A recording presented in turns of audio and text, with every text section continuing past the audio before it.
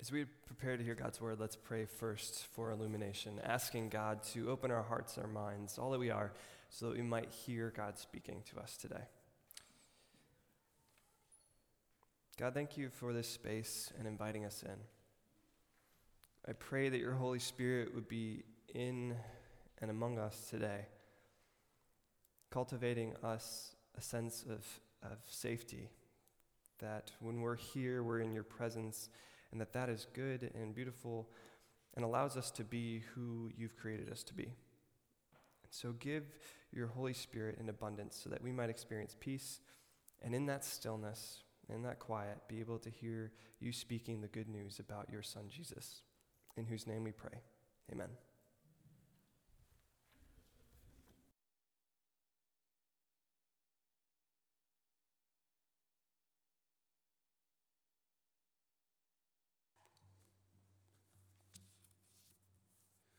Reading from the book of Genesis. Then God said, "Let us make humankind in our image, according to our likeness, and let them have dominion over the fish of the sea, and over the birds of the air, and over the cattle, and over all the wild animals of the earth, and over every creeping thing that creeps upon the earth." So God created humankind in his image.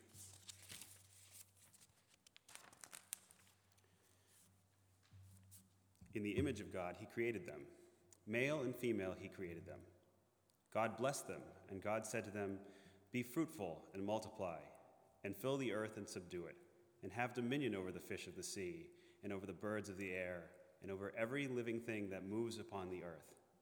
God said, "See, I have given you every plant yielding seed that is upon the face of all the earth, and every tree with seed in its fruit. You shall have them for food. And to every beast of the earth, and to every bird of the air, and to everything that creeps on the earth, everything that has the breath of life, I have given every green plant for food." And it was so. God saw everything that he had made, and indeed it was very good. And there was evening, and there was morning, the sixth day. Thus the heavens and the earth were finished, and all their multitude. And on the seventh day, God finished the work that he had done, and he rested on the seventh day from all the work that he had done. So God blessed the seventh day and hallowed it, because on it God rested from all the work that he had done in creation. These are the generations of the heavens and the earth when they were created. This is the word of the Lord.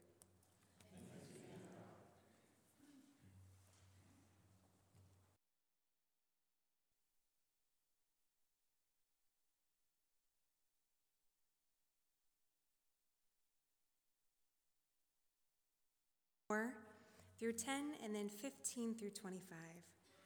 Hear this word of the Lord.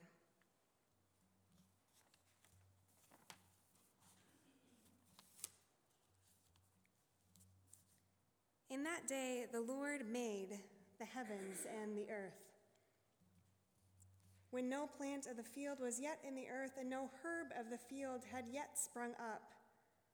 For the Lord had not caused it to rain upon the earth, and there was no one to till the ground. But a stream would rise from the earth and water the whole face of the ground. Then the Lord formed man from the dust of the ground, and breathed into his nostrils the breath of life, and the man became a living being. And the Lord God planted a garden in Eden in the east, and there he formed and put the man whom he had formed.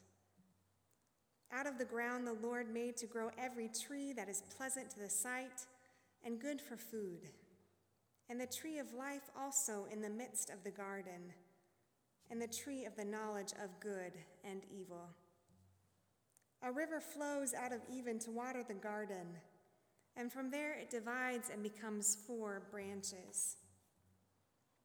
The Lord God took man and put him in the Garden of Eden to till and keep it. And the Lord commanded the man, "You may freely eat of every tree of the garden, but of the tree of the knowledge of good and evil you shall not eat, for in the day that you eat it you shall die." Then the Lord God said, "It is not good that man should be alone. I will make him a helper as his partner." So out of the ground the Lord formed every animal of the field and every bird of the air, and brought them to the man to see what he would call them. And whatever the man would call every living creature, that was its name. The man gave names to all cattle and the birds of the air and every animal of the field. But for the man there was not found a helper as his partner. So the Lord God caused a deep sleep to fall upon the man, and he slept. Then he took one of his ribs and closed up that place with flesh. And the rib that the Lord God had taken from the man, he made into a woman, and brought her to the man. Then the man said, "This at last is bone of my bones and flesh of my flesh. This one shall be called woman, for out of man this one was taken." Therefore a man leaves his father and mother and clings to his wife, and they become one flesh. And the man and his wife were both naked, and they were not ashamed. This is the word of the Lord.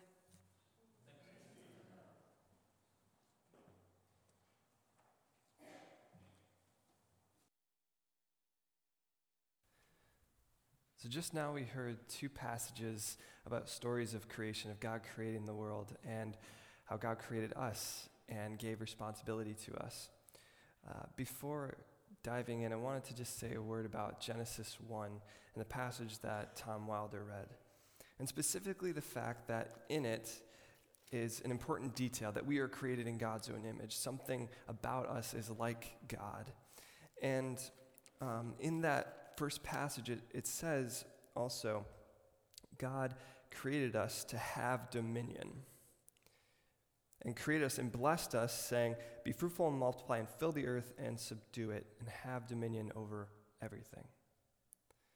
And I want to just bring this up and touch on this because I think sometimes we as humans, and even in the church, we operate under this faulty assumption that the earth is our possession and it can be something that we exploit and rule over for our own gratification and use for gratifying the means of our own ends. And yet, Scripture, and specifically this passage here, I don't think speaks to that. And specifically when we hear dominion and power, what we have to first think about is the way in which God reveals the character of power and the exercise of power in the world. And when we think about that, we have to specifically look toward Jesus, who is the clearest representation of God that we see. And so what I want to read for you is just this one passage from Mark, where two of the disciples, James and John, come up to Jesus, and they're knowing that this thing that Jesus is doing is really taking off. And people are getting excited, and it's a great thing, and so they go up to Jesus and they're like, "Jesus, when you step into your kingdom, when you come into glory, when you get that power, we want to sit on your right hand and your left." Okay? So they're trying to seize this status of authority so they can make their name great. And so Jesus asks them, "So you think you can drink the cup that I am to drink? You can have a part of what I'm a part of?" "Well," Jesus says, "you will. You will."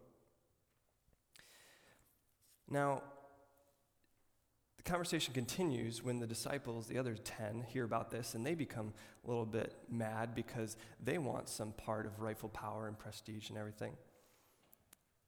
And when Jesus overhears all of them squabbling about this, he tells them this: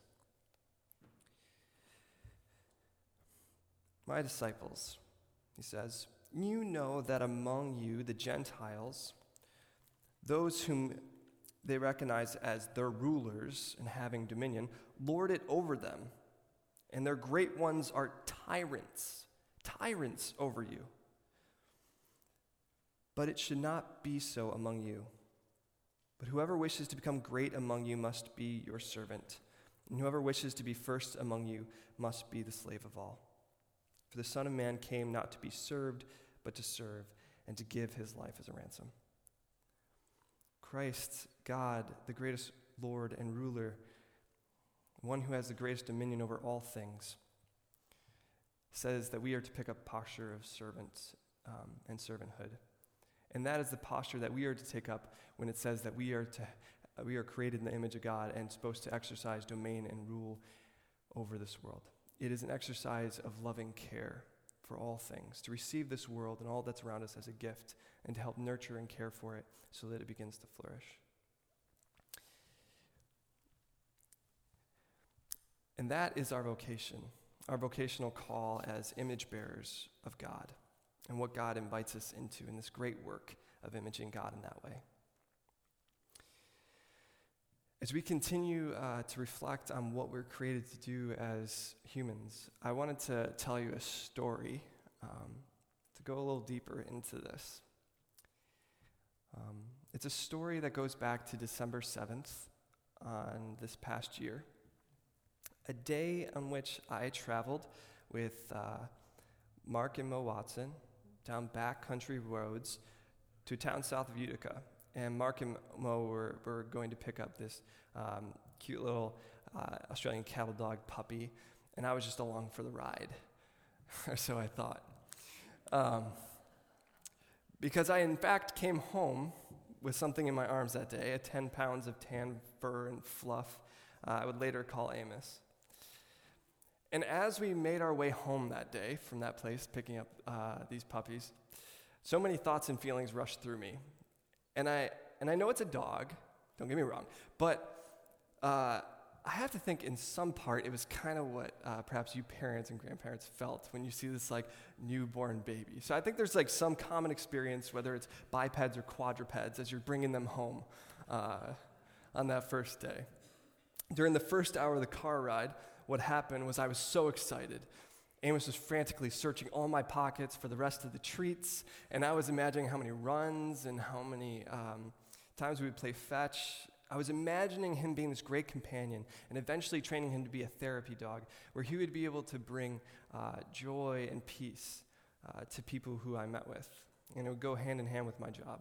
I was enthralled with this beautiful new life and so many dreams about what life would be like with him. And then the second hour hit me.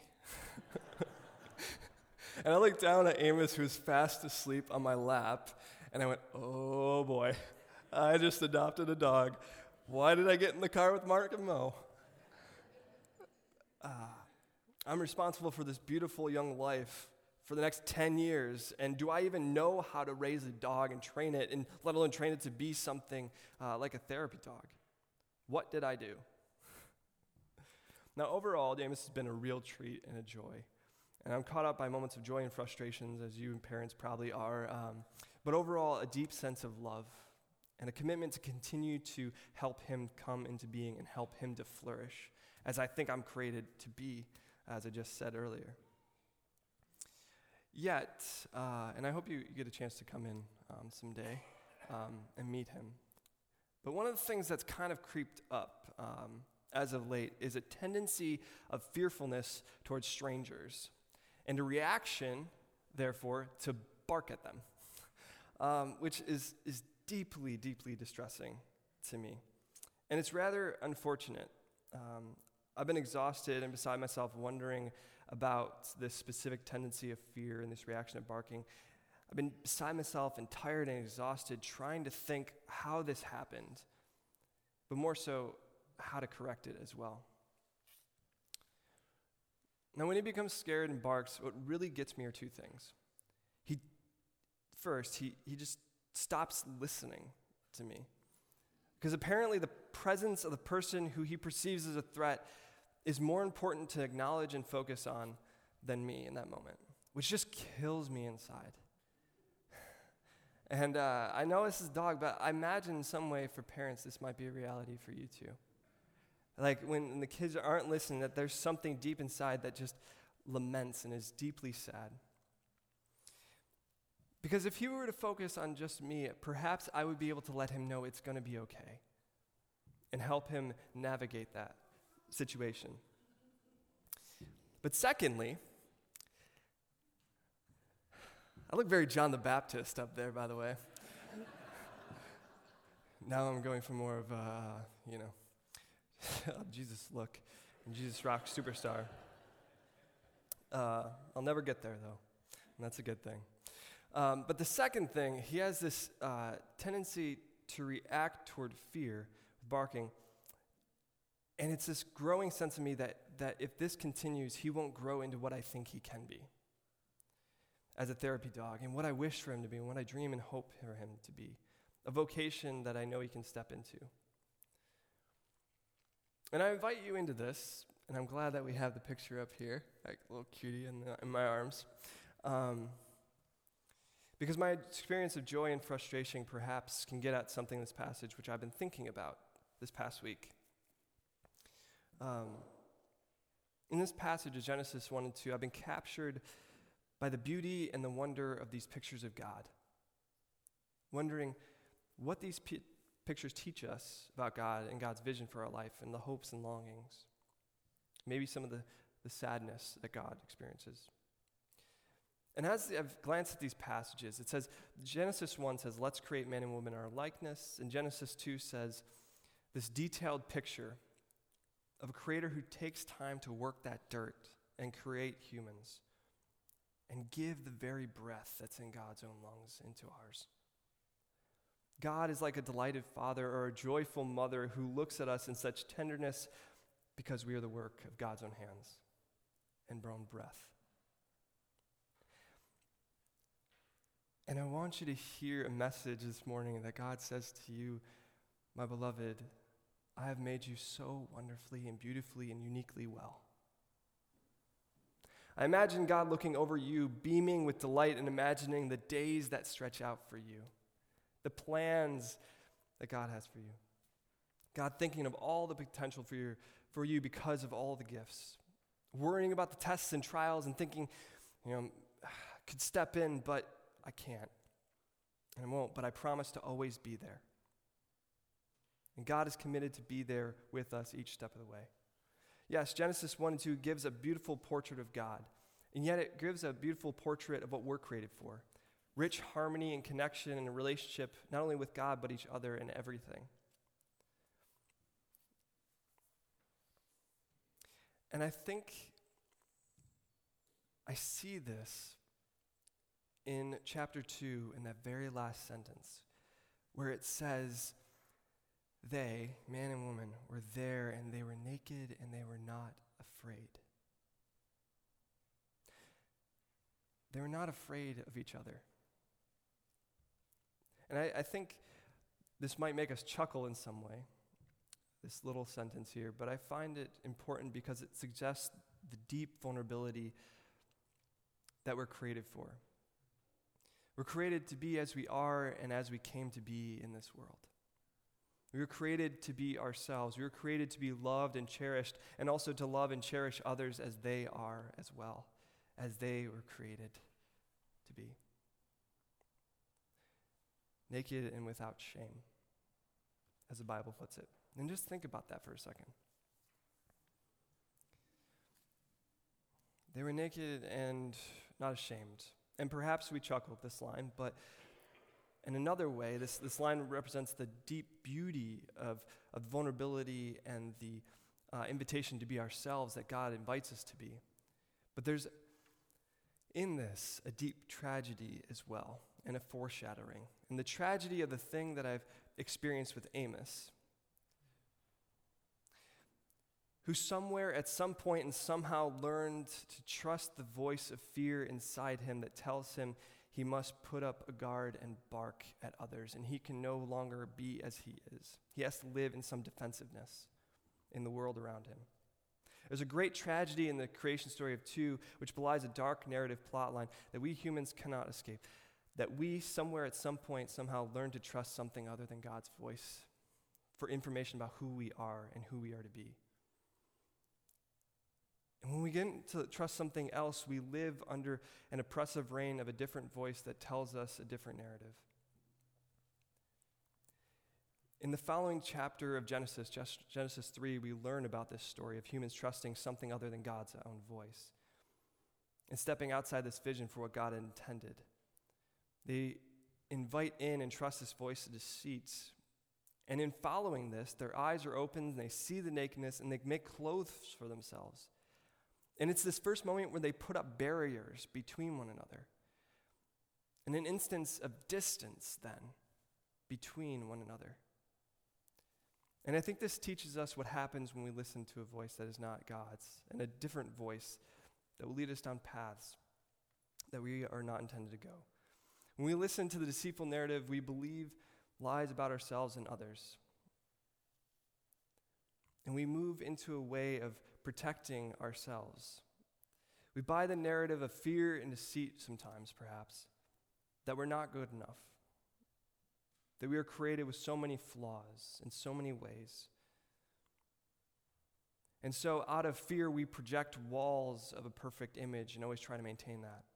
Or perhaps we tear others down to make ourselves feel better. We buy the narrative of fear and deceit that we are nothing and live some meaningless existence. And so out of fear, we work ourselves to exhaustion. We put on a whole identity and our whole identity into work or parenting or hobbies, thinking that that's going to solve it. Or perhaps we entirely give up, feeling like there is no way we could rival our own apathy.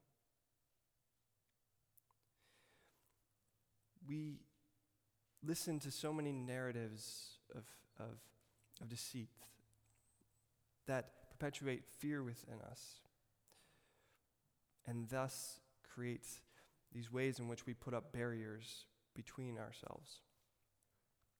And yet, there's also the following instance where in the passage of Genesis 3, God comes walking through this garden, calling to the humans, "Where are you?" And what do the men and women do? They hide. They hide for fear of God. When we buy the narrative of fear and deceit and believe that we're never good enough for God, we can then fear and put up walls in our hearts, feeling and justifying that we actually don't need God. When we buy the narrative of fear and deceit that we can understand everything, we end up not understanding everything. We end up writing off God as not benevolent for sharing all things with us. There are so many counterfeit narratives that are out there that lead us to trust in something that aren't God's words for us. And the bigger kind of thing is that just like when Amos begins to trust in these things and he's led away from this vision of what I think he can be as a therapy dog, when we begin to buy into narratives and put up walls and put up masks and live into these narratives of fear and deceit, they lead us away from who we are and what we're supposed to be as these image bearers and reflectors of Christ in the world. In chapter 3 of Genesis, the man and woman are sent away from the garden, the place where they are supposed to live in this harmony and union with God and keep care for one another in the world. They're sent out, never to come back in, and this barrier prevents them from entering into their vocation and true purposeful life. And on their way out, God sows for them fig leaves to cover them as they enter this world, a mark of a barrier between them and God. And yet, if nothing else, the narrative of Scripture is a story of longing for the moment when God re-enters the story, clothing himself with the fig leaf of flesh, becoming human in Christ, in Jesus. And in Jesus, God becomes what we are, veiled behind the barrier of human form in order that he might remove the barriers from between ourselves and between God and us. And in Christ, God forever breaks the barrier between us, and God buries these barriers of sin and evil and death in his own grave, and proclaims a new narrative, an anthem of good news that can never be drowned out. God's welcome and invitation back to yourself. It occurs through the very difficult yet freeing, vulnerable act of admitting your fault and our fault, wrongdoing, the barriers, the masks, all the things that we put up, and even those fears. It occurs through the act of stripping ourselves of the things we've learned to put up between ourselves and God. And so the confidence of Christ dying and rising allows us to lay our hearts naked and unafraid before God and each other. God clothes himself in the fig leaf of flesh and is stripped of every human dignity so that we are able to rid ourselves of the fig leaves of false selves and motives.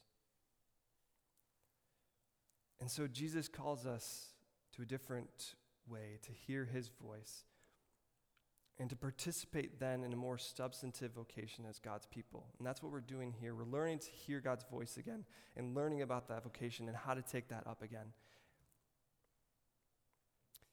But it's tough work. Yesterday I was at a flea market with a lot of vendors, and I had Amos with me. And it was a nightmare of the day to start out. His head and eyes are just darting every single which way. He was freaked out. And yet I was persistent in telling him to sit and remain by me and rewarding him when he would focus on me. And by the end of the day, he was listening to my voice and following me and doing as I desired him to be. He was much more calm, and people, they were able to come up to him and pet him, and he had no reservations about that.